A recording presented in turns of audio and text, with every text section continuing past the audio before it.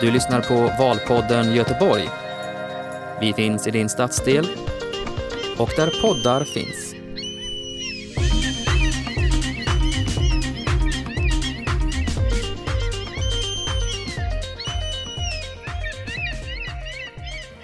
Ja, hej och välkomna till Valpodden Göteborg. Det här är vårt 4:e avsnitt. Idag befinner vi oss i stadsdelen Angered och vi huserar inne hos Blå stället och vi sitter i foajén här. Alldeles strax ska vi prata med Daniel Bernmar från Vänsterpartiet, kommunalrådet och högst upp på valsedeln. Och efter vår intervju där med Daniel ska vi också ha ett samtal om kultur. Kulturbegreppet, kulturpolitik. Och med oss då så har vi Daniel Terres som jobbar för Göteborgs stad i ett projekt som heter Urban konst. Och de åker alltså och initierar och stöttar olika konstprojekt i det offentliga rummet i Göteborg. Med i det samtalet har vi också Peter Rundqvist. Peter Rundqvist är kulturkonsult och har jobbat både som projektledare och som för Göteborgs stad och som fri aktör i en herramassans år. Men ja, jag har vid min sida här som vanligt också Roden. Välkommen Roden. Ja, tack. Valpodden i Göteborg, du är kanslichef på Göteborgs närradioförening, eller hur? Så är det. Och det är ni som har dragit igång det här projektet. Ja, vi vill ju uppmärksamma valet helt enkelt. Få folk att gå till valurnorna när det väl blir val. Eller nu som man kan göra, det drar igång också förtidsröstningen. Precis. På den 20, på måndag helt enkelt kanske det. Och du, vad är din bakgrund egentligen? Du har ju suttit och sänt kommunfullmäktige en herramassans år, eller hur Roden? Ja, jag har suttit där sedan 2004 faktiskt, decembermötet. Då klev jag in i börssalen och satte mig vid den tekniska utrustningen och har kört ut alla fullmäktige, ja inte alla, men nästan alla fullmäktigesmöten sedan dess i radio på frekvensen 94,9. En viss inblick kan man tänka sig att man får då i kommunpolitiken i Göteborg. Jag har hört väldigt mycket. Kul och mindre roligt och intressanta debatter och ja, det är intressant att det finns så många debattglada människor och vi kommer att få träffa en av dem alldeles strax. Jajamän. Daniel Bernmar från Vänsterpartiet.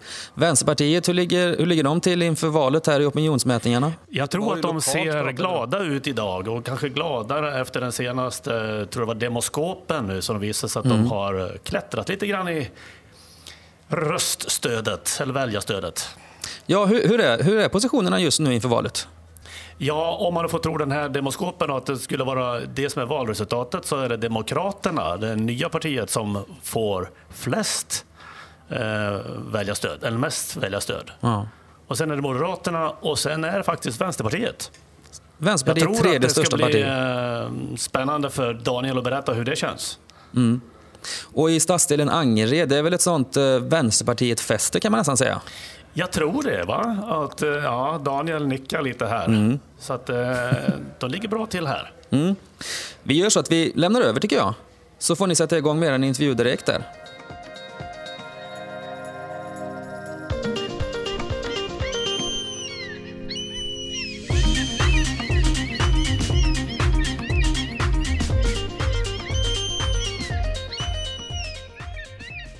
Ja, Daniel Bernmar, Vänsterpartiets gruppledare och kommunalråd i fullmäktige. Eller kommunalråd, fullmäktige, det är det ju inte. I kommunstyrelsen sitter du. Ja, precis. Välkommen hit. Tack så mycket. Blå stället. Ja, är vi Blå på? stället. Hur känns det för dig?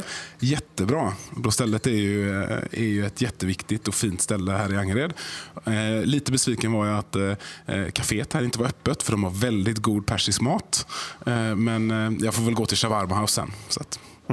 Du, hur har sommaren varit nu då? Nu har du hunnit ladda batterierna inför valrörelsen antar jag. Absolut. Det har ju varit en väldigt varm sommar och en sommar som har påmint oss om hur viktigt det är att göra någonting åt klimatet. Så att på ett sätt har det varit en politisk sommar på det sättet. Och en viktig sommar att ha med sig in i valrörelsen. Du, de som inte känner dig, vem är du? Ja, jag heter ju Daniel som sagt och är 35 år gammal. Bor i Björkekär. Har varit engagerad i Vänsterpartiet nu i snart 15-16 år. Och de 4 senaste åren då har jag varit kommunalråd för Vänsterpartiet och gruppledare i fullmäktige. Jag har fru och en son och bor i ett litet radhus uppe i Björkekär. Vad är det som driver dig inom politiken? Nej, men jag brukar säga det att jag drivs fortfarande av det som en gång i tiden fick mig engagerad. Och det var när jag började högstadiet och insåg hur olika förutsättningar vi har i livet. Och hur våra olika bakgrunder påverkar. Hur jag och mina kompisar som kom från en skola hade helt andra förutsättningar än de som kom från en annan skola. Och hur det påverkade inte bara hur man lär sig men också självbilden. Självbilden av att man var ingenting. Man var inte duktig i skolan. Man skulle inte vara duktig i skolan. Och hur mycket det påverkade mig. Förbannad jag blev över den känslan att det var så. Och den bär jag med mig varje dag och har gjort nu i snart 20 år. Så att. Och hur tog du in i fullmäktige då? Ja, hur tar man sig in i fullmäktige? Ja, det är en sån här bananskalshistoria. Alltså, jag har ju varit politisk aktivist i många år och sen hade jag partikamrater som tyckte att men det här är väl din grej. Du är ju utbildad till det här för att jag har ju också gått på universitetet och läst förvaltningsprogrammet och hade tänkt att bli tjänsteperson i offentlig sektor. Du är utbildad där, varför inte du kommunpolitiskt aktiv? Ja, så ja, det kan jag väl testa. Och sen råkade det bli så att det politiska uppdraget som jag fick, som då var ledamot i en stadsdelsnämnd, genom förhandlingar blev en ordförandepost i en stadsdelsnämnd. Och på den vägen är det. Och det är fantastiskt roligt för kommunpolitiken skiljer sig från rikspolitiken på många sätt. Kommunpolitiken är så mycket närvarande i vardagen. Det är någonting annat när man kan påverka varje dag och man ser att jag kan påverka mina grannars vardag. Hur deras barn har det i skolan eller hur deras anhöriga har det på äldreboendet. Så att kommunpolitiken är fantastiskt rolig och mycket mindre spel och mycket mer verklighet. Hur är tillståndet i Göteborg, tycker du? Ja, tillståndet i Göteborg är både bra och dåligt. Vi har en jättebra högkonjunktur. Det har gjort att vi har kunnat satsa mycket. Vi har haft väldigt låg arbetslöshet, men vi har också väldigt stora klyftor.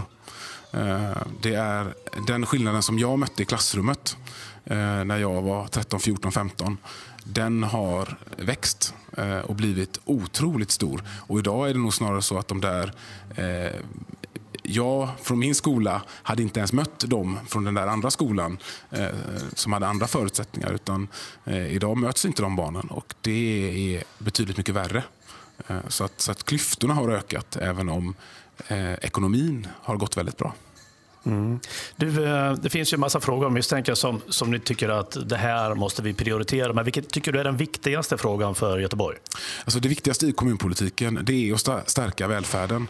Att se till att vi har en skola som utjämnar klasskillnaderna. Att se till att vi har en äldreomsorg som är värdig och en äldreomsorg där vi har arbetsvillkor så att folk inte bara vill jobba där utan faktiskt kan jobba ett helt arbetsliv och göra det på ett sätt så att de äldre mår bra och har ett fullvärdigt liv. Så att, och där är vi inte.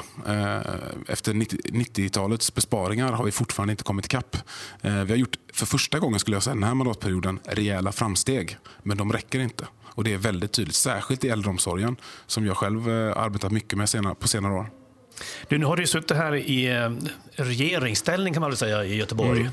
4 år. Ja. Hur har det förändrats under den här tiden? Det som har hänt det är att vi har fått 1,5 miljarder mer till välfärden.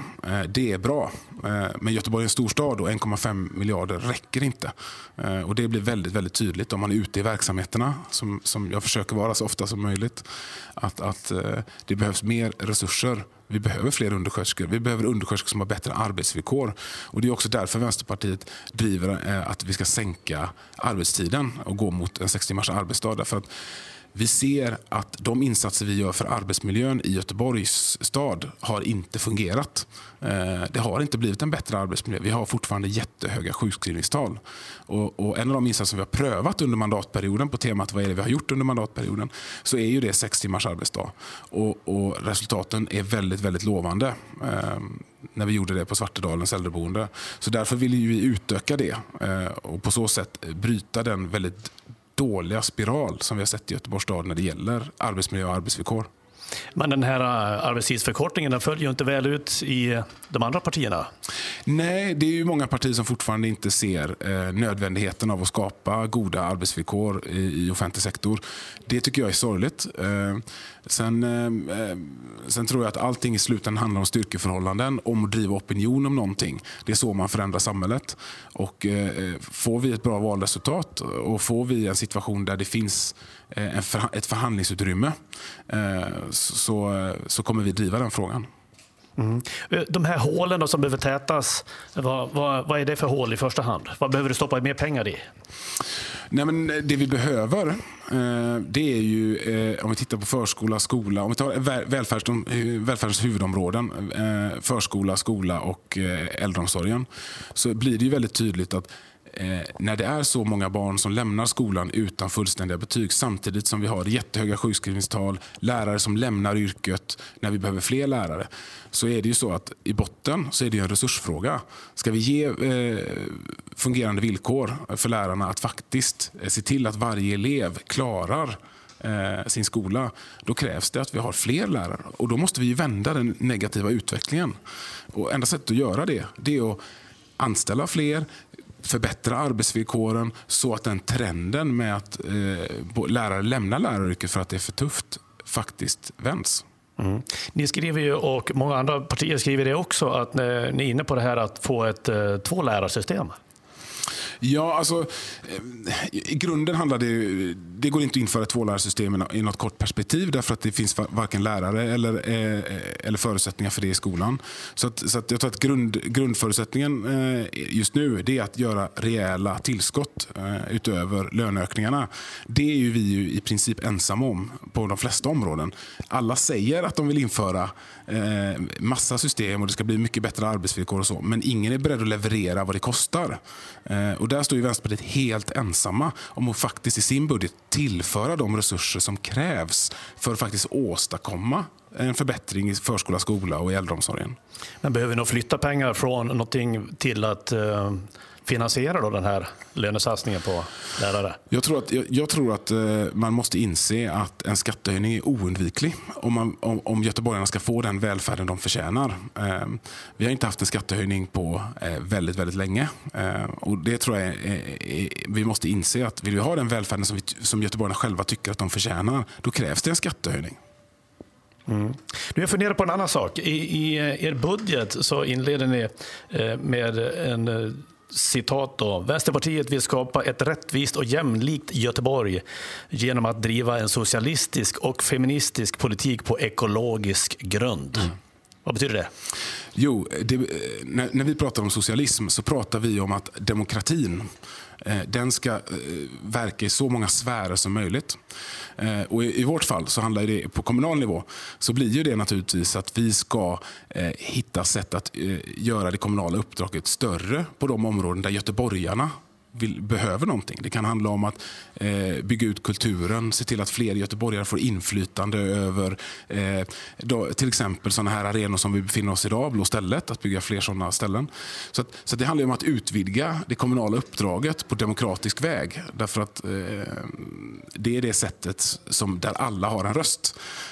Ska komma ihåg det att den 9 september så väger allas röst lika tungt. Det är den enda dagen på en gång vart 4:e år där den gör det. Så det är bakgrunden till den skrivningen om socialism.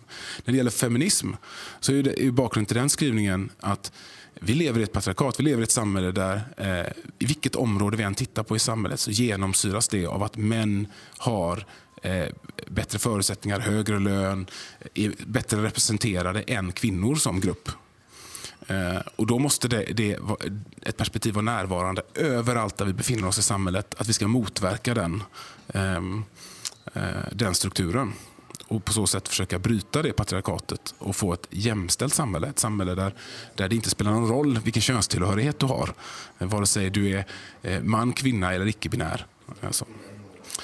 Så det, och sen ekologisk grund, ja, sommaren om något har väl gett oss en tydlig indikation på hur nödvändigt det är att ställa om samhället mot ett klimatsmart samhälle och ett med sitt samhälle som gör att vi kan leva på den här planeten i många årtusenden till för våra barn och barnbarns skull. Hur kommer ni fram då till er politik internt?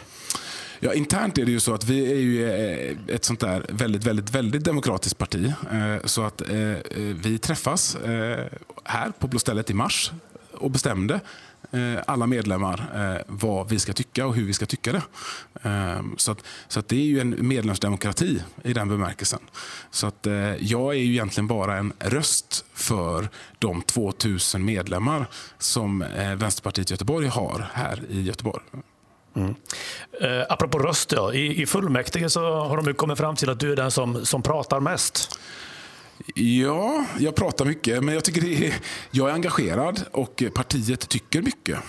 Och då är det också viktigt att på den arenan som man är folkvald, där folket har placerat oss, presenterar sin politik. Presenterar den på ett sätt så att vi också ser skillnaderna i politiken. För det är också väldigt lätt att smeta ut den kommunala politiken och få det att framstå som att här tycker alla lika. Men det gör vi inte. Och då är det viktigt att kunna visa upp det. Och den främsta arenan för det är naturligtvis kommunfullmäktige. Hur märker du det här bland medborgarna ute på stan? Känner de igen dig på stan? Lyckligtvis så är jag ju inte alltid igenkänd.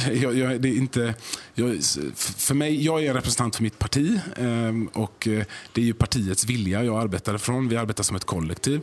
Så att jag är ju inte den personen som hemskt gärna vill bli igenkänd hela tiden i alla sammanhang, utan ser gärna att jag kan leva mitt liv som vanligt. Sen händer det naturligtvis att man blir igenkänd, och det är både positivt och negativt. Det är inte alltid så roligt när man är ute med sin familj och någon kommer fram och skäller ut den och är jättearg på en för att man tycker någonting. Och det är inte heller alltid så himla lätt att hantera när folk tycker som en själv, men det kanske är fel tillfälle att ta diskussionen, så att det händer. Och som sagt, det är både positivt och negativt, men politik engagerar, och det är alltid positivt. Så de vill prata politik på stan? Ja, det händer absolut. Ja, så är det. Du,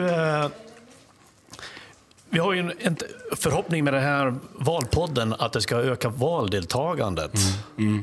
Hur ser du på det? Alltså den här delen av stan är ju uselt, kan man säga så? Ja, men man kan absolut konstatera att situationen i delar av Göteborg är jätteproblematisk när det kommer till valdeltagande. Särskilt i det kommunala valet. För i det kommunala valet är det ju så att fler har rösträtt än i riksdagsvalet.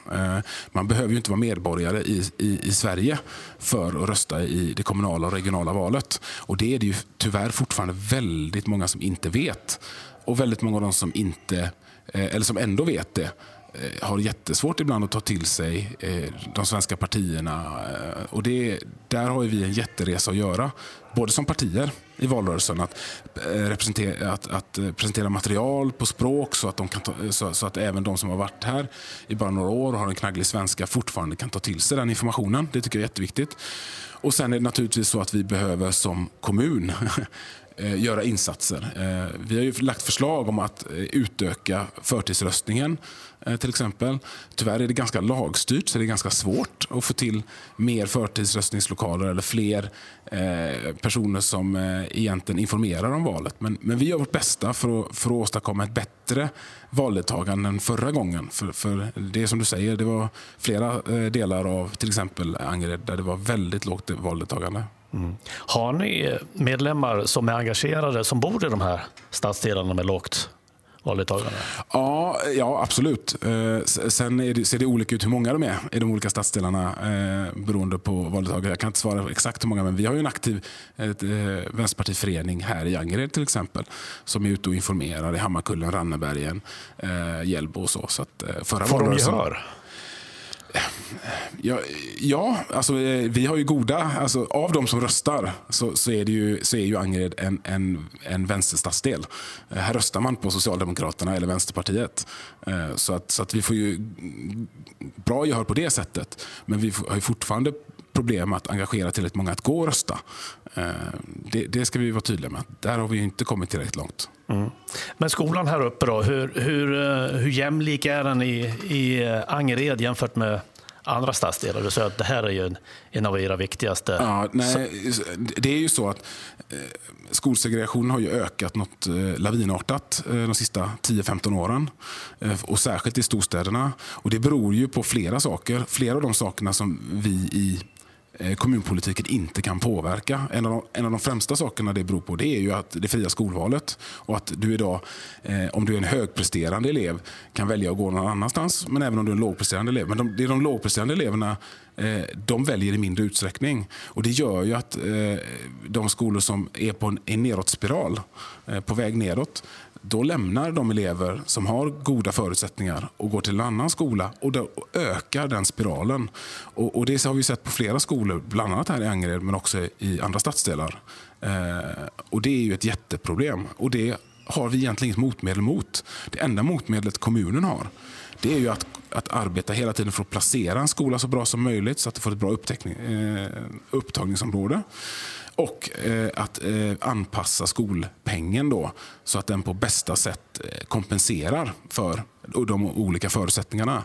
Och där kan vi vara ärliga med att säga att vi kan göra hur mycket som helst med den där skolpengen, men utan att vi går in och förändrar systemet, få bort vinstjakten i välfärdsområdena och ser över det fria skolvalet så att det sker på ett strukturerat sätt och inte segregerande.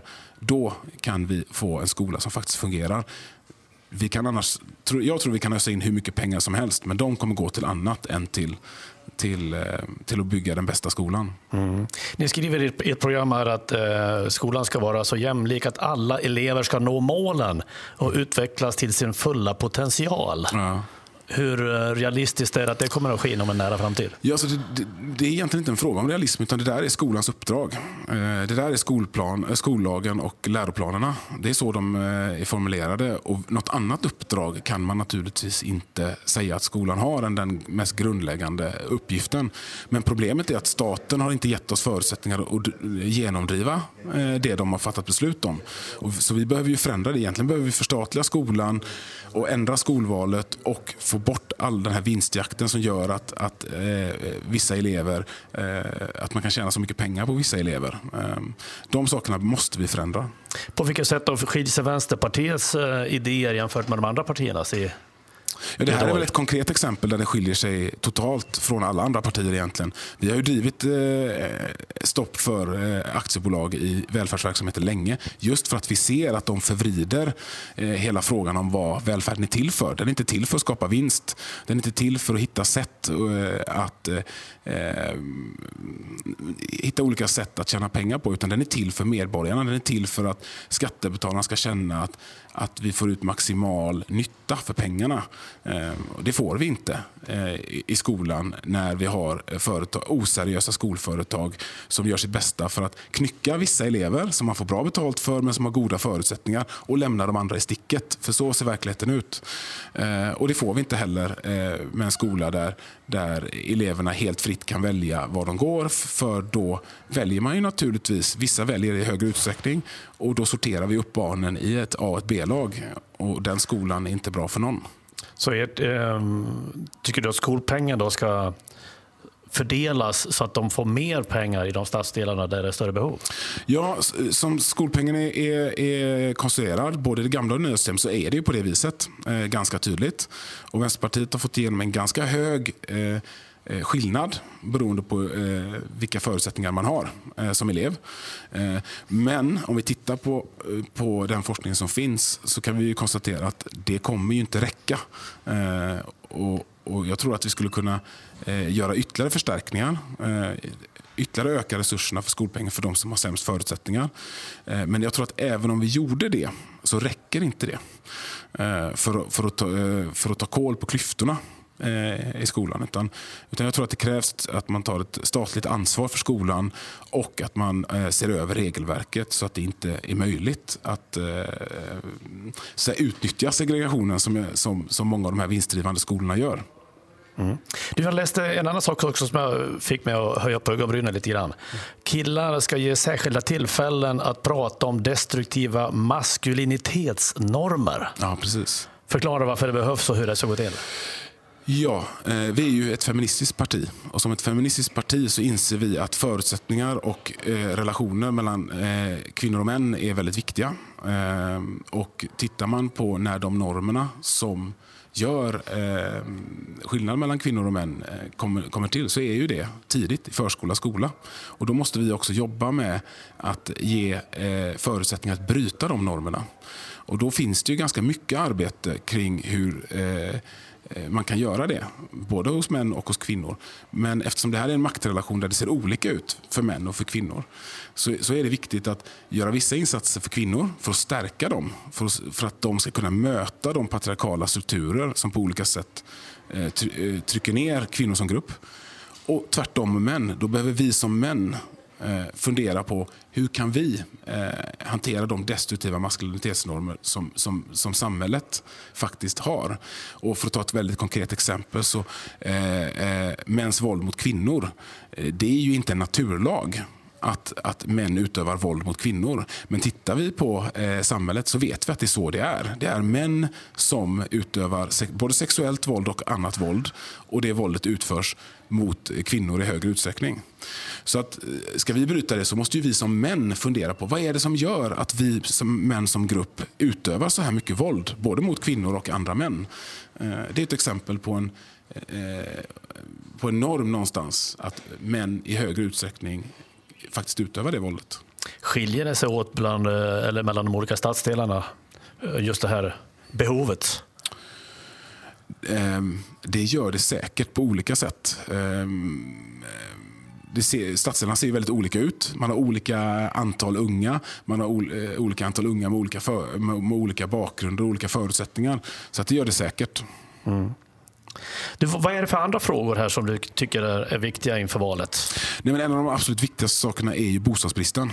Göteborg lider ju jättemycket av bostadsbristen. Framförallt är det ju så att jag skulle till och med gå så långt som att säga att ett av de största sociala problemen som finns i Göteborg, det är bostadsbristen i sig. Den skapar sociala problem. Folk bor trångt. Folk hittar inte en lägenhet och får flytta runt i andra hand. Och det bryter ner faktiskt både möjligheten till exempel för unga som bor trångt att göra sina läxor. Det skapar också problem naturligtvis för unga som vill flytta hemifrån. Och när man är i 20-årsåldern så vill de allra flesta göra det. Och ändå så får en del bo kvar hemma tills de är 25. Så att det påverkar naturligtvis ens möjlighet till arbete, ens möjlighet till studier, ens möjlighet att utvecklas som människa. Så att det är ett jättestort, kanske det största sociala problemet vi har i Göteborg, att vi saknar bostäder. Mm. Jag läste i FIs program. Det står att sedan 1990 så har Göteborg ökat sin befolkning med 125 000 personer. Medan antalet lägenheter endast ökade med 39 000. Hur tror du det blev, eller varför blev det så fel? Ja, jag tror att det har en lång historia. Det här är ju före min tid skulle jag säga. Utan jag tror att det är 90-talskrisen som har spökat väldigt, väldigt länge. Ända fram till jag blev engagerad för 6-7 år sedan så fanns den här föreställningen om att herregud, vi kan inte bygga så mycket bostäder för snart vänder det. Och då får vi riva lägenheter igen. För på 90-talet då så rev man ju ett antal bostäder och våra stora bostadsbolag i allmännyttan var i praktiken i kris. Och det man gjorde också på 90-talet var ju att avskaffa en statlig bostadspolitik. Så idag har vi ju egentligen ingen större statlig bostadspolitik alls. Samtidigt som vi här i Göteborg har varit väldigt rädda för att våga satsa då med kommunens egna bolag på att bygga bostäder. Så det är kombinationen. Så det är en lång historisk problematik som vi först nu egentligen har börjat ta tag i på allvar. Och Vänsterpartiet har ju drivit igenom att allmännyttan nu ska bygga 1400 bostäder om året. Och det är ju en enorm summa då jämfört med tidigare när man har legat på 150, kanske 200 bostäder om året när man tycker att man har producerat mycket. Så att den omställningen pågår nu och den har vi drivit igenom och det är vi väldigt nöjda med. Mm. Ni vill ju till och med ha 2500 lägenheter per år. Ja, precis. Under nästa mandatperiod behöver vi höja ytterligare naturligtvis för att verkligen komma åt den här bostadsbristen. Och då är ju nästa målsättning att till slutet av vår målsättning den här mandatperioden var att hamna på 1400 bostäder om året i produktion. Men då måste vi fortsätta takta upp det så att i slutet av nästa mandatperiod ska vara uppe i 2500 bostäder per år i allmännyttans regi. Sen finns ju de privata aktörerna kvar och att de fortsätter bygga dem också. Men finns det resurser då för att bygga så mycket? Alltså, men det måste ju byggarbetare också. Ja, så vår bedömning är att det går. Och det går därför att vi behöver naturligtvis skapa bättre konkurrens på byggmarknaden. Därför vill vi också starta ett eget byggbolag. Idag har vi ju ett beställande bolag som har den kompetensen att projektleda större byggprojekt. Vi vill ju gå så långt att vi vill istället ha ett byggande bolag och därmed konkurrera på en marknad som idag faktiskt är mer eller mindre ett oligopol. Vi har väldigt höga priser i Sverige för att bygga bostäder och det återspeglar sig sen i väldigt höga hyror. Och det kan vi naturligtvis inte acceptera. Som Vänsterparti vill vi att alla ska kunna bo i en ny bostad och det är faktiskt möjligt om man gör ett antal insatser. Och en av dem är naturligtvis att skapa bättre konkurrens på byggmarknaden. Mm.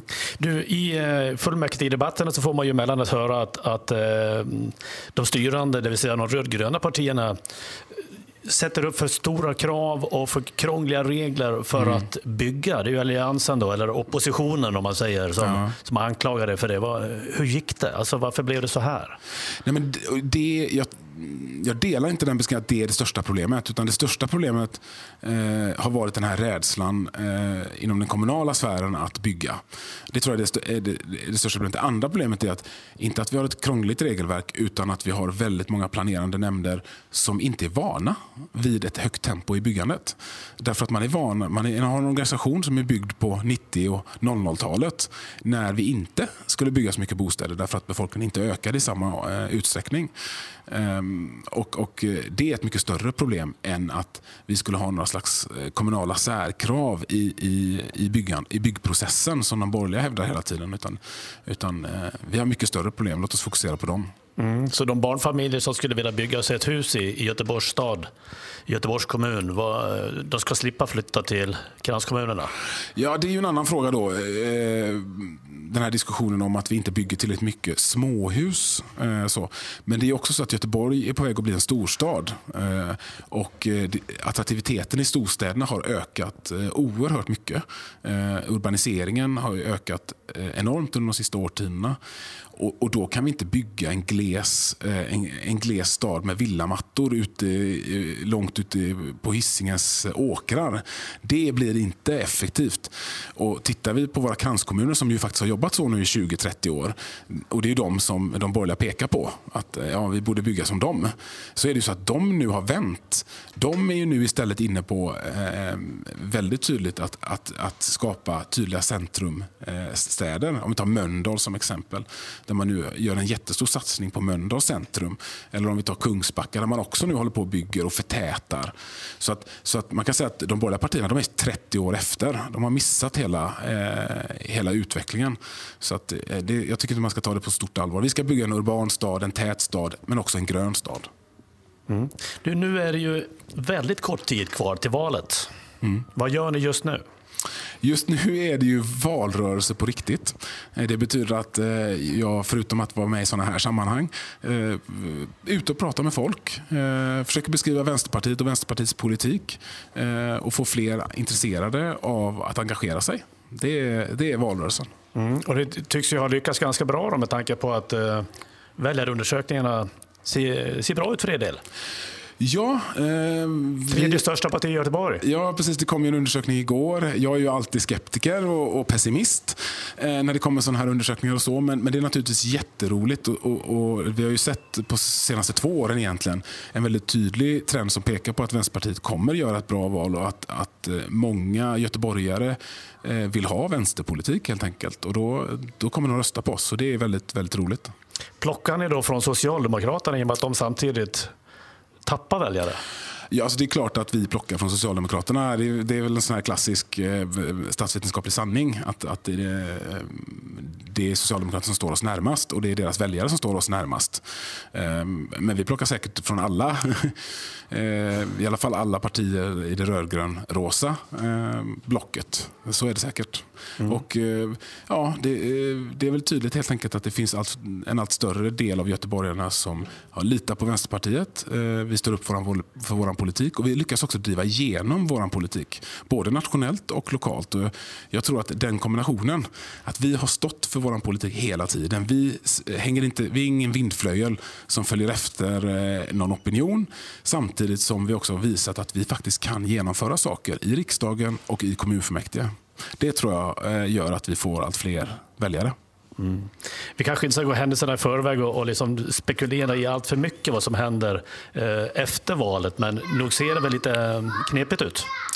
Ja, Göteborgs kommunfullmäktige är ju redan knepigt. För er som har lyssnat på de debatterna så är det ju så att det idag inte finns någon fungerande majoritet egentligen, utan vi är ju en styrande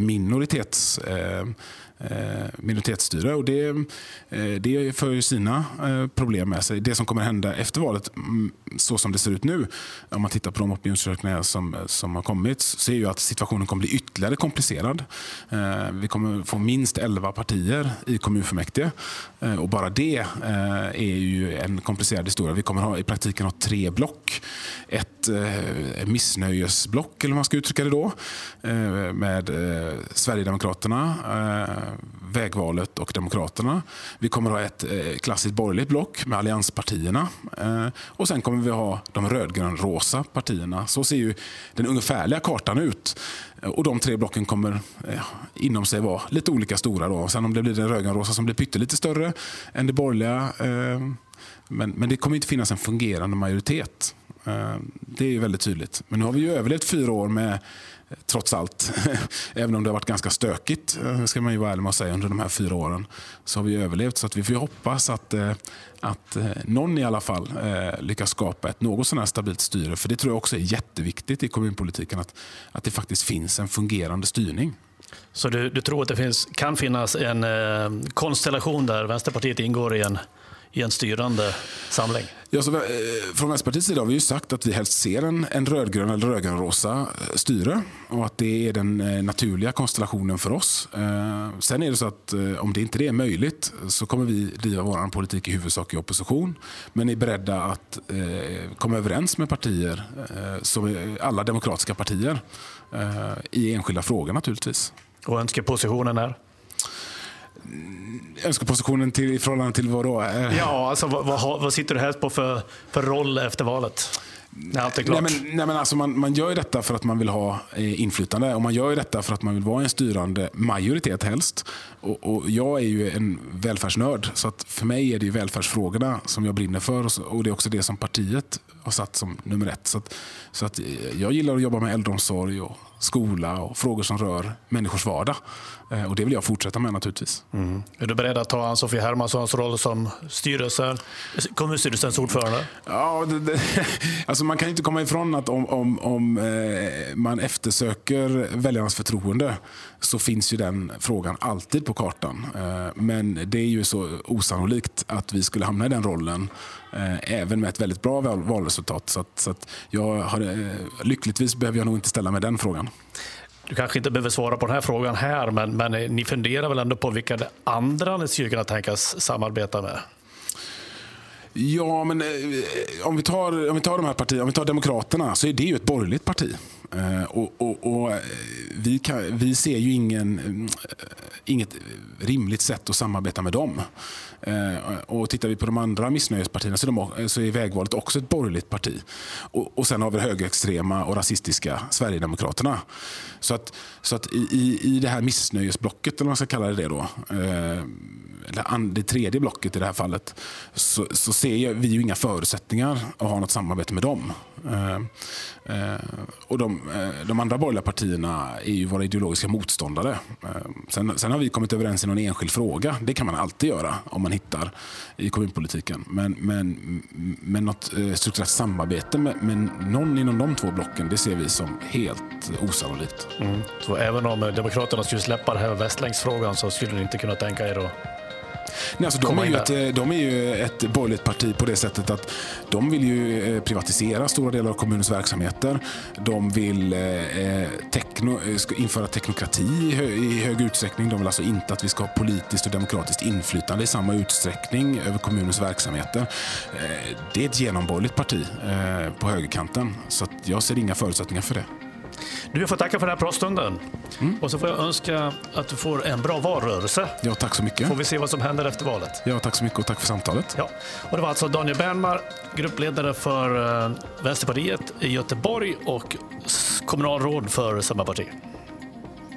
Tack för oss. Du lyssnar på Valpodden Göteborg. Vi finns i din stadsdel och där poddar finns.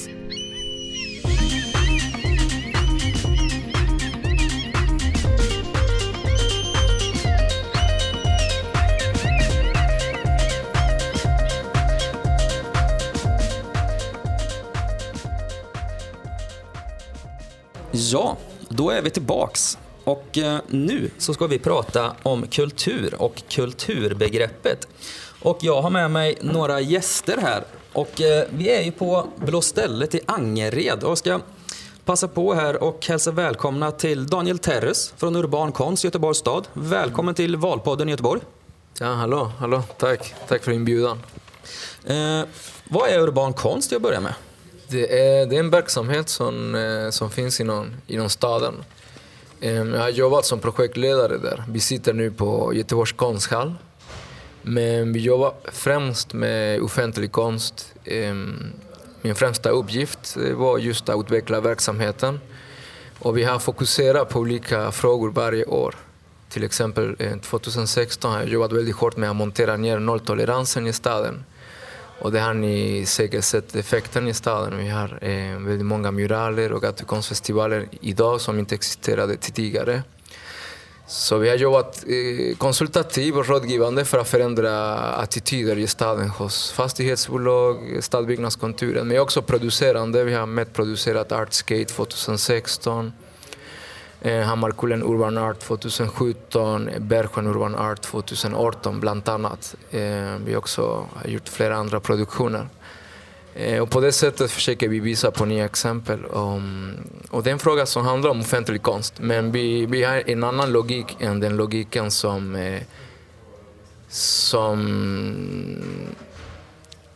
dominerar inom konstpolitiken när det kommer till offentlig konst. Men vi kan prata om det senare. Precis. Vi har också här Peter Rundqvist. Välkommen till Valpodden i Göteborg. Vad har du för bakgrund egentligen när man pratar om kulturbegreppet kanske? Ja, jag har ju en mer samhällsvetenskaplig bakgrund kring det här. Jag är inte konstnär själv, men jag har jobbat som projektledare och konsult kan man säga med väldigt många olika typer av kulturprojekt och konstprojekt i Göteborgs stad under många år. Jag har jobbat väldigt mycket med det fria kulturlivet. Men jag har också jobbat i staden med olika, bland annat EU-finansierade utvecklingsprojekt. Där jag har jobbat speciellt med kulturfrågorna och konstfrågorna på olika sätt de senaste 10 åren. Så att jag har någon slags sån här bred ingång i det här egentligen.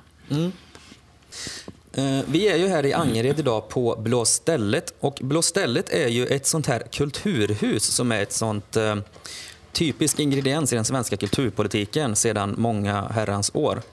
Och Blå stället är ju en plats som samlar en mängd verksamheter. Det är Angereds bibliotek, det är Angereds bio, Angereds teater, teaterskola, Music College och precis här bredvid finns Kulturatom som är en sorts fritidsgård kan man säga, ungdomsverksamhet. Och i närområdet finns ett stort antal aktiva kulturföreningar. Och kulturhusen fyller den rollen då som att samla kulturverksamheter på samma plats som ett nav.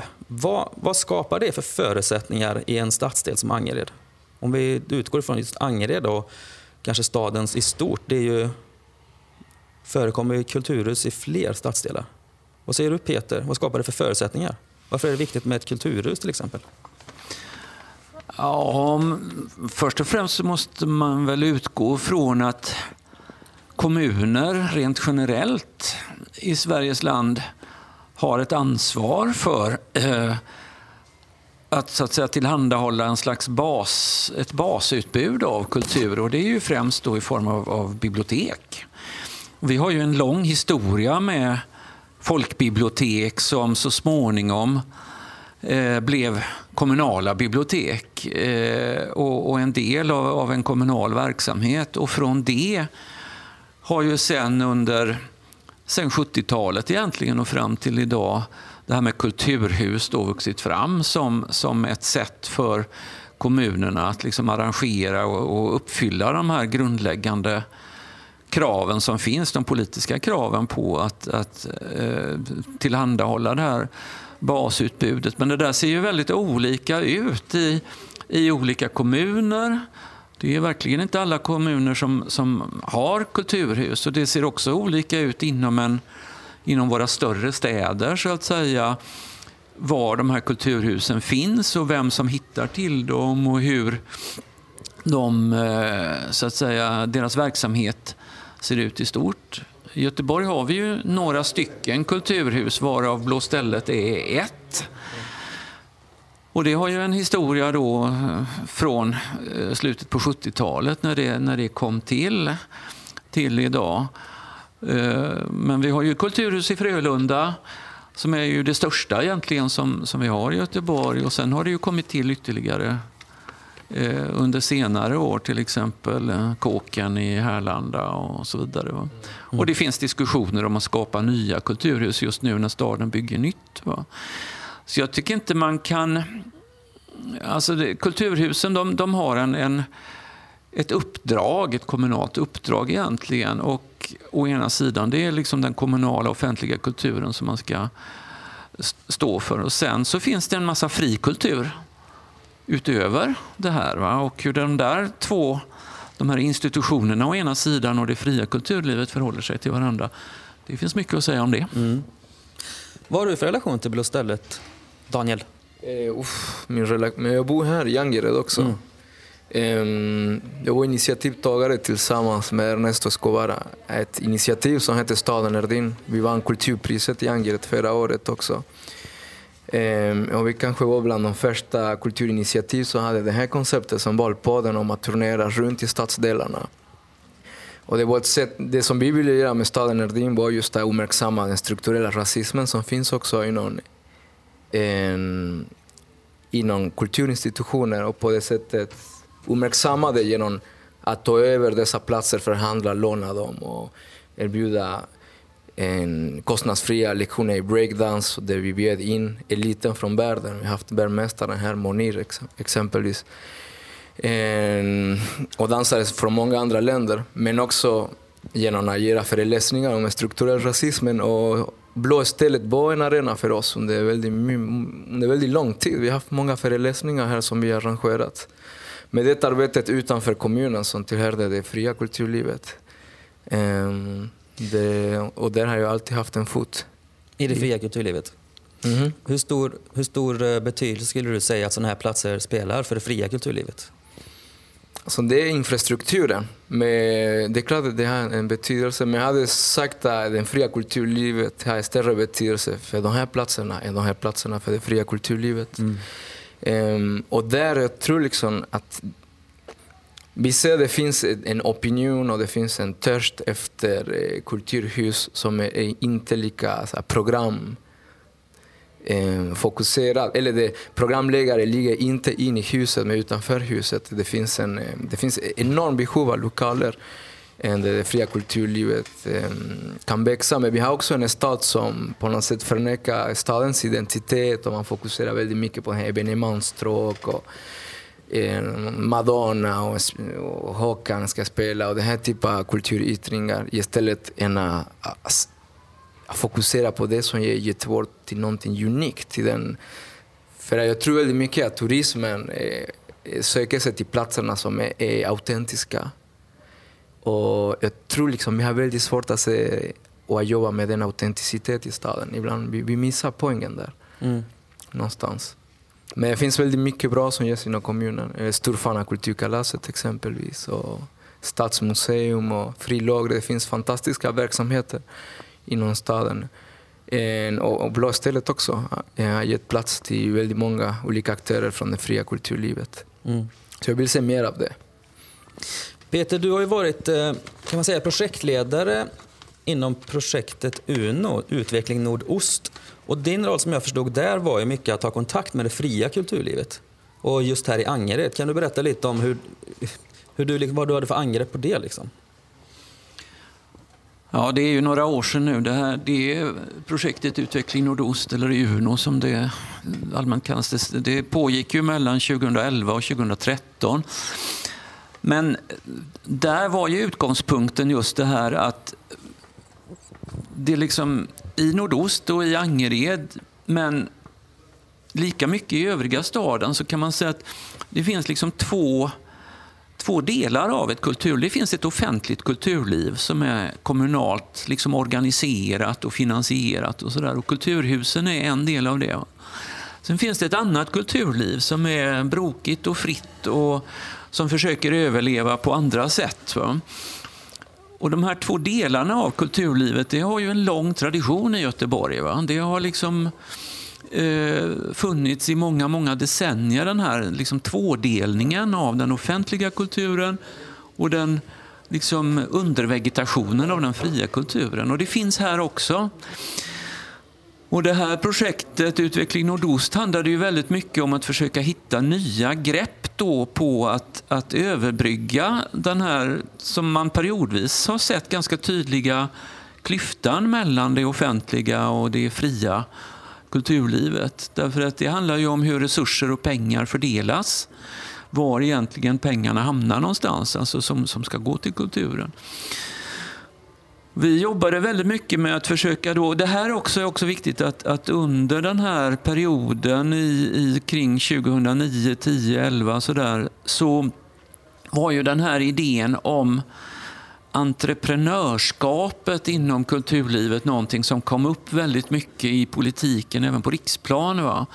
Det snackades väldigt mycket om att förbättra och stödja kulturentreprenörer.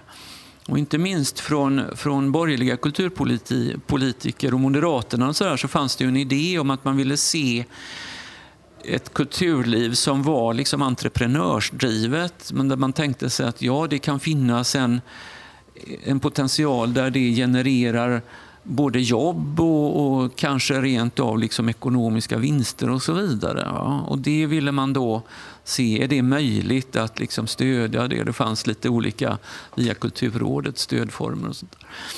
Men det där var en tanke som även uppmuntrades av Göteborgs stad då, att se, fanns det möjlighet att utveckla kulturentreprenörer och stödja kulturentreprenörer i Nordost. Va? Och det var liksom en sak som vi då försökte undersöka och se vad är förutsättningarna för det. Liksom. Vad är förutsättningarna för att funka som en fri kulturutövare här? Vad saknar man i fråga om utbildningar? Du nämnde ju Daniel lokaler till exempel som en enormt viktig fråga.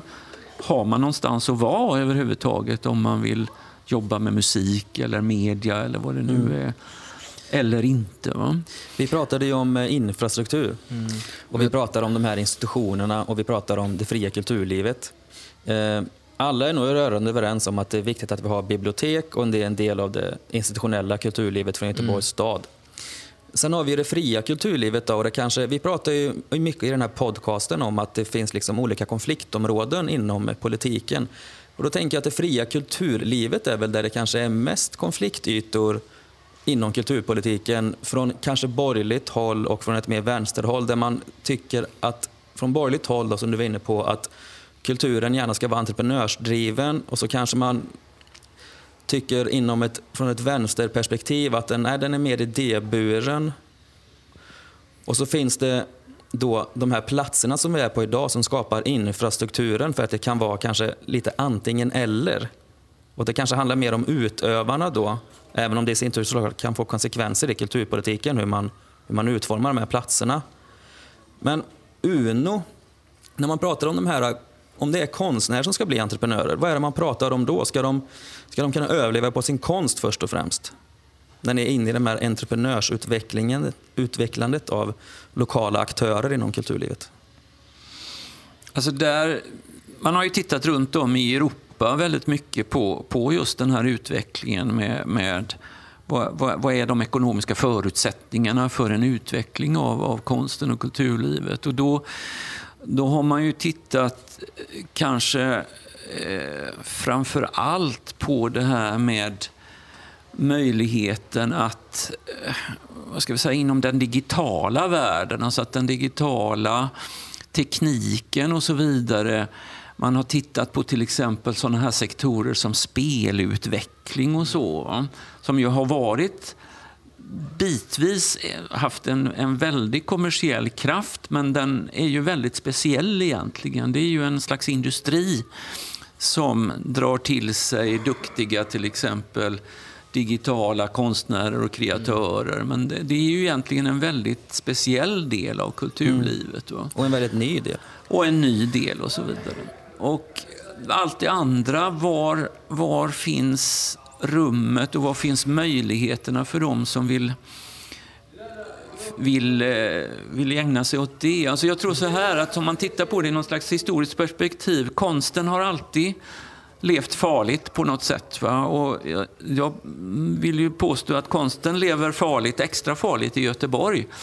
Därför att Göteborg har ingen riktigt stark tradition av att liksom se det här mångfaldiga, fria kulturlivet och liksom självklart stötta det. Det finns en slags schizofreni här mellan att man ska ta hand om de stora, tunga, gamla institutionerna som vi så att säga har fått på halsen från de gamla donatorerna. Röss och Fürstenberg och vad de nu hette, å ena sidan. De som byggde liksom konstmuseet och allt det här och så, å ena sidan. Och så det här samtidskonsten som är ett myller, men som består av väldigt fattiga människor egentligen, som inte har mycket pengar att göra sin konst av. Va? Och där tycker jag att det är svårt att göra produkter av samtidskonsten som man som entreprenör eller från ett entreprenöriellt perspektiv ska kunna leva på. Vad säger du, Daniel, när man pratar om den fria kulturen där konsten kanske mer är liksom enkel att jag tänker att det behövs både och. Det behövs en offentlig infrastruktur, men det behövs också en marknad, och det är just det som vi saknar i Göteborg. En marknad, och även där politiken och det offentliga måste gå in och stimulera. Men det ska aldrig bli en argument för att minska de ekonomiska medel som går in i det fria kulturlivet och också in i det institutionella kulturlivet. Och han poängterade där en poäng. Liksom. Väldigt stora finansieringen går till de här gamla klassiska institutioner, och även idag, mer än någonsin, finns fortfarande en väldigt old-fashioned idé om kultur som en fostrande aktör. Vi ska fostra samhället. Och det lever fortfarande den här idén från nationalstaten. Att konstruera en nationalstat. Och de institutioner överlever. Och det är de ekonomiska medel går till dessa institutioner oftast.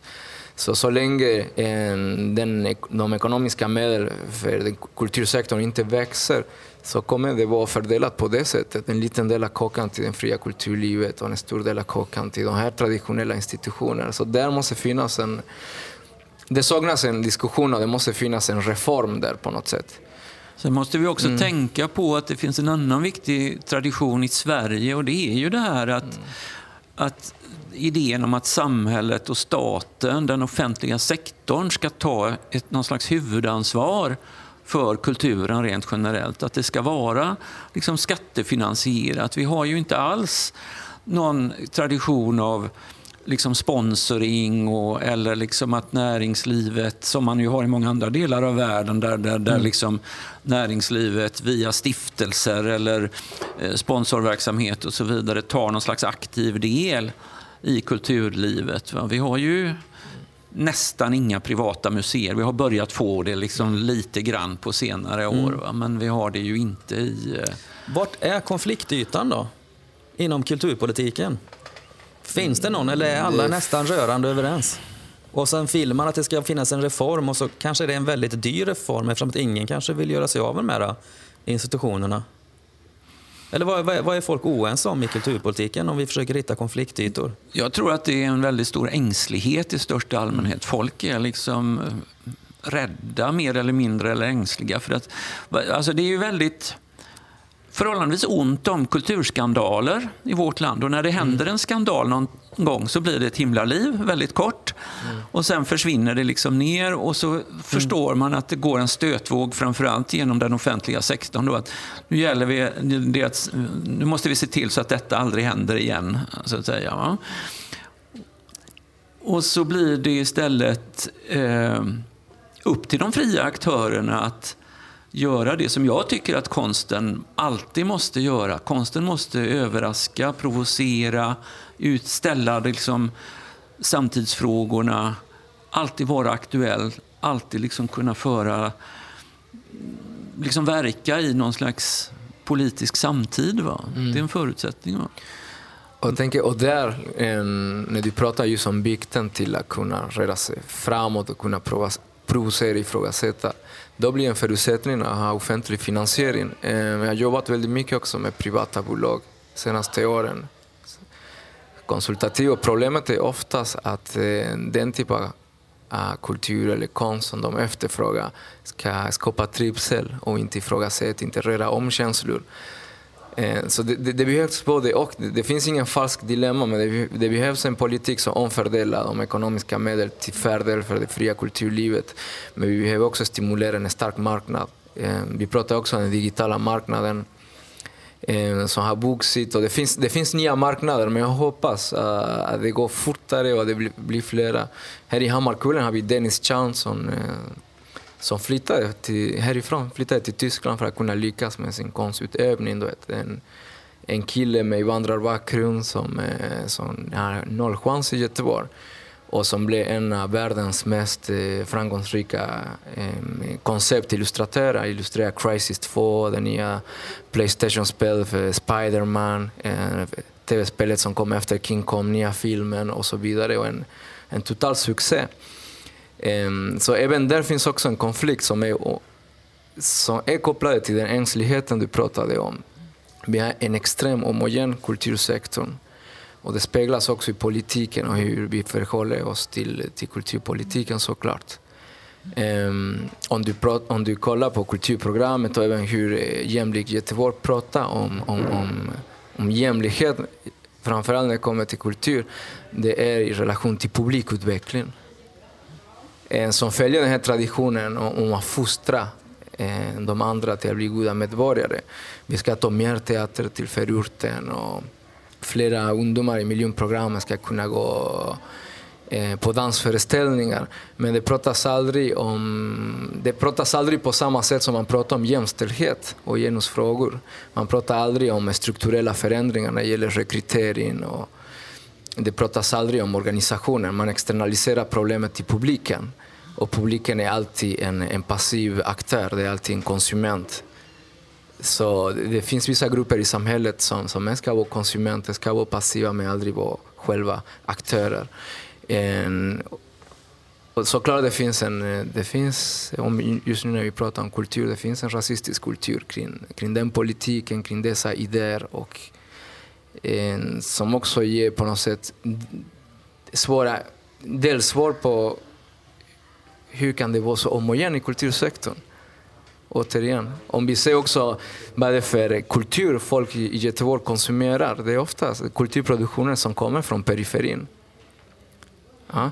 Så periferin som centrum i kulturproduktionen, om vi pratar om hiphop, om salsa, om vi pratar om reggae, om vi pratar om urbana konstnärliga uttryck och så vidare. Men så vi konsumerar, vi gillar att ha vissa grupper på scenen med samtidigt om du kollar på institutionerna och de som förvaltar kulturproduktionen, det är en extrem homogen grupp. Det är också, tänker jag, för att haka på det du säger nu, som jag håller verkligen med dig om det här perspektivet.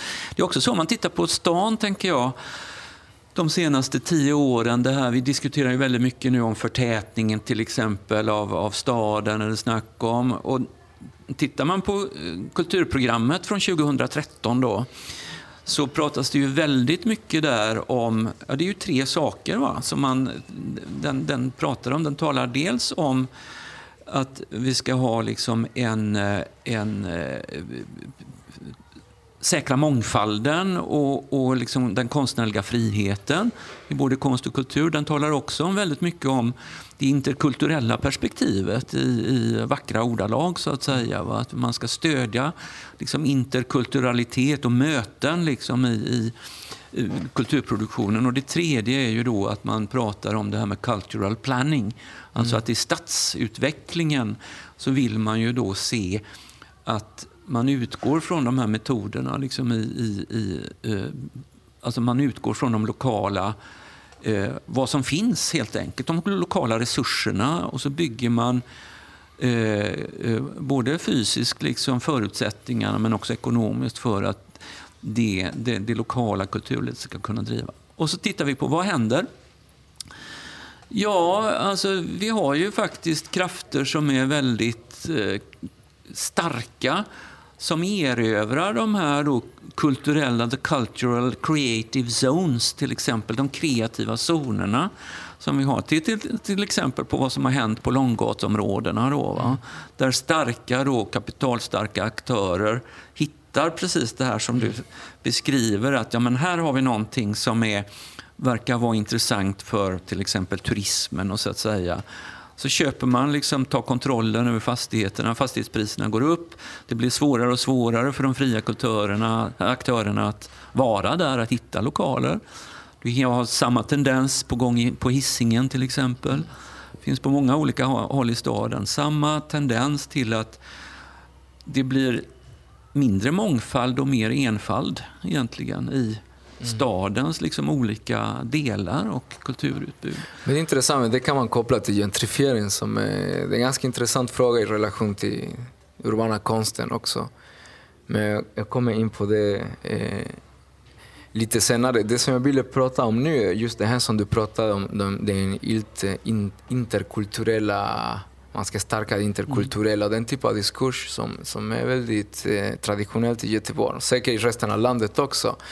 Men det som har varit problematiskt är att det finns en väldigt så här, tydligt konstruerande av de andra ständigt i stadens politik, också i kulturpolitiken. Och exempel när man pratar om den här interkulturella kulturella yttringar, det fanns också tidigare interkulturellt stöd. Det var också ett sätt att konstruera en nord och syd i staden i relation till inom kultur som det alltid funnits inom konst exempelvis. Du vet. Det som bruna, svarta kroppar skapas ses som hantverk. Du vet. Och det som vita kroppar skapar kopierar för det mesta och härmar sig som konst, som design. Och du vet, det har funnits diskurser som hierarkiserar kroppar och som är väldigt svårt att konstruera om man inte reflekterar kring dem. På samma sätt funnits inom staden med det här interkulturella och mångfald och så vidare. Ja, det hänger ihop med den kulturella infrastruktur vi har också. Om man tänker på Götaplatsen så har du ju alla de här gamla toppen av hierarkin inom konsten till exempel. Du har Stadsteatern, du har Konsthallen och du har Konserthuset. Och där håller man på att förvalta ett arv egentligen och samlingar som kommer från en vit västerländsk kultur såklart. Men då är det egentligen upp till det fria kulturlivet då, kan man tycka, att råda bot på detta om inte institutionerna är uppe inte löser uppgiften liksom. Det är klart, där det finns makt måste finnas motstånd och ibland saknar jag den motstånd i Sverige, i Göteborg. Det finns inte en stark röst som är kritisk och som på något sätt adresserar konkreta förändringar och har på något sätt föreslå förändringar och visa vägen. Men också, det finns så många olika problem. Du vet, när det gäller rasismen exempelvis i Sverige, man tunar ner de strukturella problemen och man på en väldigt fanatisk sätt insisterar att det handlar om idé och åsikter. Och det är klart det påverkar politiken även i kulturinstitutioner, om du säger till rekryteringen. Våra institutioner i Göteborg är hyfsat jämställda på grund av att man förstår ett strukturellt problem. Och man har jobbat med stimulanspaket, med att jämna ut lönerna mellan män och kvinnor. Man har jobbat med att rekrytera på något sätt och göra emphasis i att kvinnor måste komma in i branschen och så vidare. Men när det gäller just mångfald, du vet, det man pratar om bruna och svarta kroppar, så nej, då är publik, du vet. Då ska vi ge dem det de vill lyssna och se. Men de ska vara alltid publik. Det finns inte den... Jag ser jag har jobbat inom kommunen ganska länge och aldrig sett verkliga försök till att diversifiera arbetsgrupperna.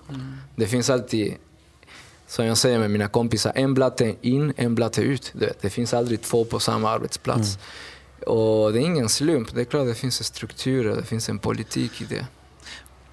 Det är så, alltså den här kulturplattformen då från 2013, den har nu funnits då i 5 år. Va? Och jag tycker ju sådär när jag kikar på det utifrån att det har egentligen inte hänt något väsentligt alls liksom, utifrån de liksom, idéer och manifest som formulerades i den egentligen. Va? Det är väldigt, väldigt mycket samma läge och det bekräftas ju av en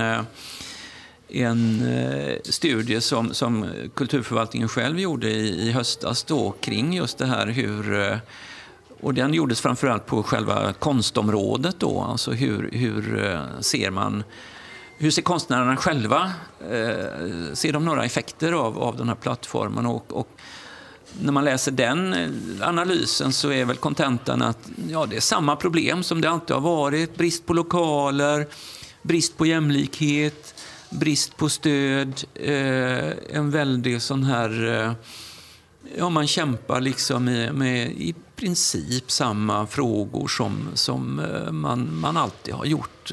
Liksom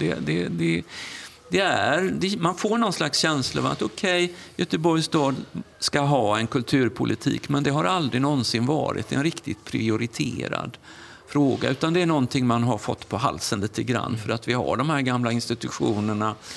Ja, de tar ju upp en väldigt stor plats och de ska ju liksom fylla på med nytt innehåll i de här husen.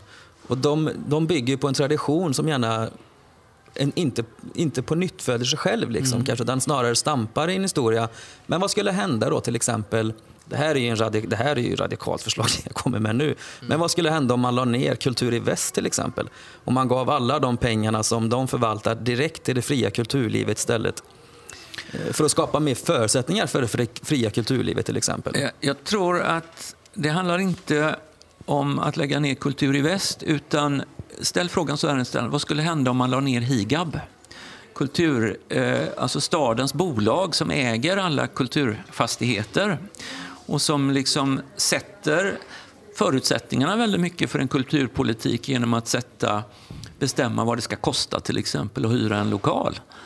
Och det är samma liksom för konstmuseet som för en stackars fri teatergrupp som letar efter en lokal i en kulturfastighet som ägs av staden.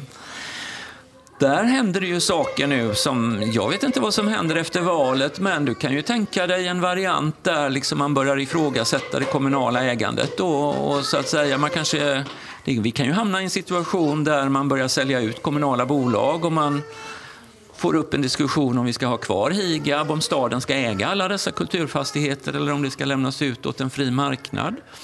Till exempel. Vi har å andra sidan en diskussion som har pågått ändå något år kring det här att man måste ändra prisfilosofin. Higab måste ha en annan liksom kostnadsmodell för att kunna liksom möta kulturlivets behov till exempel. Och det görs olika utredningar och så vidare. Så det är 2 radikalt skilda synsätt på hur den här ekonomiska förutsättningen för att driva ett fritt kulturliv ska se ut. Ja, men det är komplext, det är många olika områden. Det är många olika aktörer. Det är inte endast som kulturella aktörer, det handlar också om marknaden. Och exempelvis de här kommunala bolag ska drivas enligt marknaden. Jag tror där är egentligen problemet. Där man borde också kanske jobba med reform. Hur får det fria kulturlivet mer resurser då? Där det fria kulturlivet väljer själva vilken sorts kultur man vill skapa? Men jag tänker, hade vi inte haft den typen av kommunala bolag som ska drivas enligt marknaden så hade man kunnat göra olika typer av överenskommelser. Det kanske även fastighetsbolag kan ta socialt ansvar genom kultur och konst exempelvis, eller kunna subventionera lokaler till det fria kulturlivet. Nu vi är här på Blåstället exempelvis. Vi har bredvid oss Angre boxningsklubb som är kanske den bästa i Skandinavien. De har mer än 200 titlar, de har skickat boxare till OS. Egentligen den typ av institutioner som borde vara ansiktet utåt och identiteten i staden, men kanske Göteborg och kompani ibland förstår inte frågor om autenticitet. Men de är en sann institution och de har vunnit priser till bästa boxningsklubb i över 10 år exempelvis tidigare. Och inte så länge sedan de hotades med att stänga ner verksamheten för att fastighetskontoren höjde hyran med 30% för att de ska driva sina lokaler enligt marknaden med marknadspriser. Och kommunen kunde inte göra något.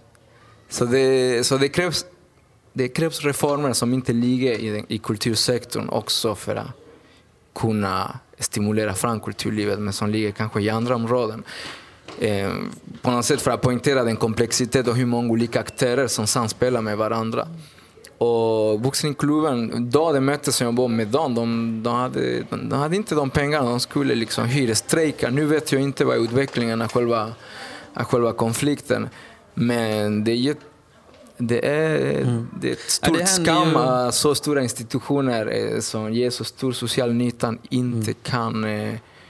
Lokalfrågan drabbar ju många i Göteborg de senaste åren. Alla jobbar gratis i den klubben. Och det är samma verklighet för många kulturaktörer. Nu drog en parallellt. Ja, vi pratade om Lagerhuset i vårt andra program här, som är ett sånt hus som Higab är till exempel. När du säger att man ska lägga ner Higab, vad händer då? Tar kommunen över ansvaret i ett annat bolag? Eller berätta lite mer om vad som händer när man lägger ner Higab. Ja, alltså det är inte att lämna över det till marknaden, tänker jag att du anspelar på då. Ja, det kan ju bli en konsekvens. Det beror ju helt och hållet på vad det blir liksom för politiska beslut. Alltså, men det står ju skrivet i stjärnorna på något vis. Va? För att tittar man till exempel nu i Demokraternas då, de manifest som de har, så står det ju ingenting om det. Det finns ju liksom inga tankar om hur man ska göra med till exempel en sån fråga. Alltså, men det finns allmänna idéer om att man vill minska mängden kommunala bolag till exempel. Och den största delen egentligen ekonomiskt sett av de kommunala bolagen i Göteborg, det är ju fastighetsbolagen och liksom, alltså i framtiden koncernen där ju Higab ingår. Va? Så att det här kapitalet som staden sitter på i form av sina olika fastigheter, där ingår ju alla kulturfastigheter som staden äger. Va? Så det är ju en fråga om vad politiken vill göra med det i framtiden. Det vet inte jag. Har du något förslag?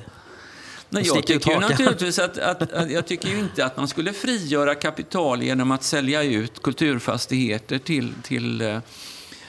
till den fria marknaden. Det vore ju verkligen att backa tillbaks, utan tvärtom så skulle man ju liksom ta den här diskussionen på allvar om nödvändigheten av att hitta rimliga hyresnivåer och modeller som gör det möjligt i praktiken för det fria kulturlivet att få tillgång till de lokaler som man behöver. Alltså en typ av subventioner helt enkelt i dem, och inte liksom det här väldigt...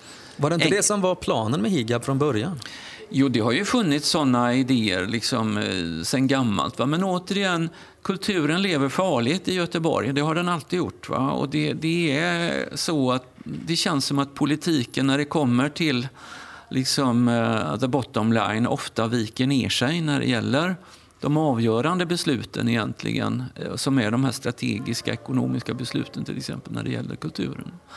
Men sen är det också, tycker jag, intressant att tänka på att konsekvensen av att det har varit så här i så många decennier i Göteborg, det är ju faktiskt att vi har en undervegetation av en väldigt levande, vild, liksom anarkistisk och väldigt kraftfull kultur som just på grund av det här att man lever liksom i källarhålor bokstavligen, va? Och i små övergivna utrymmen och så vidare, där man kör sina teatrar och spelar sin musik och dansar och vad man nu gör för någonting, och publiken hittar dit. Va? Den finns och den lever och den hittar hela tiden nya vägar. Va? Det är lite grann som liksom internet. Va? Det går inte att hejda det. Va? När den fria kulturen klarar sig ju alltid. Den har olika bra förutsättningar för att klara sig, skulle man kunna säga. Ja, visst. Och kulturpolitiken skulle kunna hjälpa den att få bättre förutsättningar, är egentligen det vi pratar om. Ja, när vi pratar om det fria kulturlivet. Ja, just det. Fast dilemmat är ju att den får ju inte så att säga organiseras ihjäl eller alltså, Nej, väldigt många vill ju ha en lång armlängds avstånd från Göteborgs stad eller från olika finansieringsmöjligheter och sådär. De flesta kanske inte, en del kanske inte ens vill ha något finansieringsstöd alls. Alltså rent generellt är jag ändå ganska optimistisk när det gäller Göteborg i stort, så att säga. För att det finns just den här myllan då, av fantastiska konstnärer som gör bra saker och som gör det efter eget huvud. Va? Och man får fightas och kämpa på, och det finns jättemycket liksom allvarliga liksom strukturfrågor som måste lyftas upp. Men det gör, tycker jag också, Göteborgs konsten på många sätt. Det har man gjort i flera, och det fortsätter man att göra. Sen att det inte finns en samlad alternativrörelse som det kanske fanns på 70-talet och sådär. Det har att göra med de allmänna politiska omständigheterna. Men det innebär ju inte att det inte finns. Va? Jag tycker det är jättespännande nu till exempel. Nu finns Kulturkalaset igång de här dagarna. Och så finns ju samtidigt då den här Gothenburg Fringe Festival då, som ju liksom är alternativfestivalen som lever framförallt i Majorna och kvarteren där, med massor av händelser. Va? Det är ju bara ett av massor av exempel på det här, som att det liksom finns två sidor hela tiden som kanske delvis göder varandra och spelar mot varandra. Va? I den här stan, och det ger ju gott hopp. Och jag tycker nog ändå man kan säga att i bakgrunden där så ligger Västra Götalandsregionen, som under de här nu 15 åren som har funnits med portföljmodellen ändå har kunnat hjälpa till genom ett stödsystem så där, som faktiskt har gynnat aktörer även i Göteborg. Sen har det då funnits lika länge en slags knepig sån här tuppfäktning mellan Göteborgs stad och Västra Götalandsregionen när det gäller kulturpolitiken, som jag tycker känns lite löjlig någonstans. För alla vet att de resurser som regionen har möjlighet att stötta upp med, de betyder jättemycket för kulturaktörer i Göteborg också. Liksom i resten av regionen. Vi ska runda av vårt samtal här. Jag tänkte vi skulle återvända till rubriken egentligen. Vi pratade om det här med kultur som nytta, alltså nyttan av kultur och konstens frihet och sådär. Jag hade tänkt att vi skulle prata lite om så här socialt kapital och sådana här saker. Vi pratar ju aldrig om kulturbegrepp exempelvis. Men det är en podd till för det. Ja, vi får ta en podd bara om det, tror jag. Men ja, vad tycker ni vi ska landa i när man pratar om det här vårt samtal? Jag tänkte vi kan summera. Vi pratar väldigt mycket om problemet med marknadsstyrda kommunala bolag exempelvis. Vi pratade om att det behövs en kraftig demografisk diversifiering av den kulturella sektorn. Annars, de som definierar vad konst och kultur är och som skapar dessa diskurser kommer att förbli en intersektion mellan bithet och klass. Och vi har också pratat att det behövs också en privat marknad som blir större i staden. Som måste också stimuleras för att det finns olika behov och vi har en väldigt divers stad. Och på samma sätt kulturlivet måste vara och förbli lika divers. Vad säger du, Peter, avslutningsvis? Jag tänker ju på den frågan vi började med, kulturhusens betydelse och roll och sådär. Och där, de står ju här och är ju fantastiska resurser. Här finns ytor, lokaler, det finns personal, och de skulle kunna användas egentligen till så mycket mer, tänker jag. Alltså det här är möjligheten att på allvar släppa in det fria kulturlivet på vad ska vi säga, mer möjliga villkor i kulturhusen helt enkelt. Va? De är ju fortfarande styrda ganska mycket av vad ska vi säga, den offentliga sektorns syn på vad man ska tillhandahålla och sådär. Men samarbete med föreningslivet, de fria kulturaktörerna så där, skulle kunna drivas mycket längre, och det skulle kunna ske ganska enkelt, va? Där man bokstavligen upplät kulturhusens ytor och utrymmen mycket mer än vad man gör idag egentligen. Att det skulle bli mer av en kärnverksamhet, precis som biblioteket är för kulturhuset till exempel. Ja. Kanske, och det har funnits de tendenserna inom kulturpolitiken. Problemet är oftast när man pratar just om initiativ. Om man ger plats till andra, man kopplar det till barn- och ungdomskultur. Och det är ett sätt att hierarkisera och på något sätt göra mindre viktigt också. Exempelvis, vi har frilagret som har gjort det omöjliga för att på något sätt breda ut sin målgrupp. Det är upp till 30 år, men de har fortfarande ett uppdrag och det är liksom riktat mot ungdomar. Och det finns de tankarna, att det är endast ungdomar som behöver ta initiativ.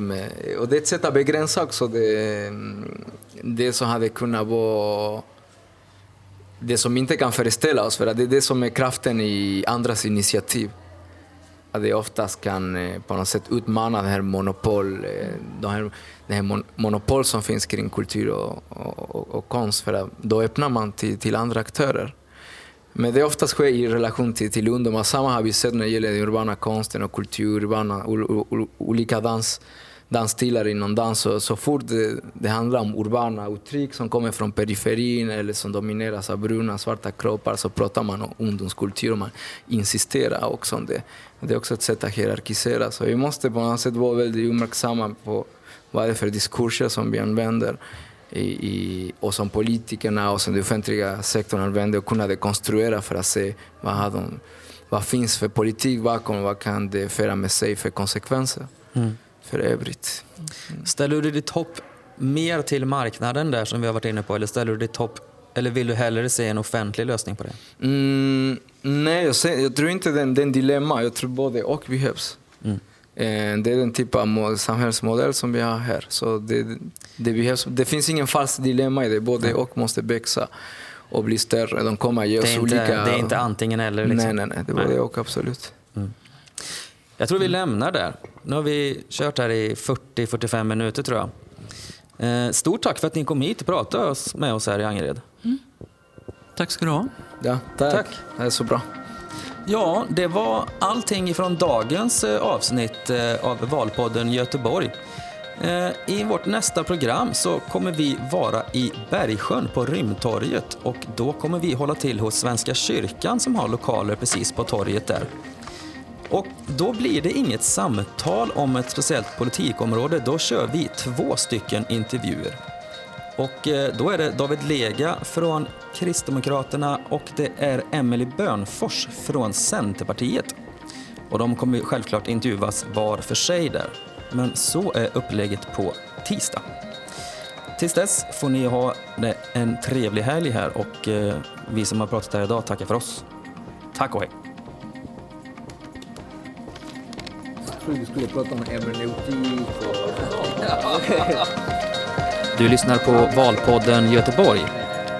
Vi finns i din stadsdel och där poddar finns.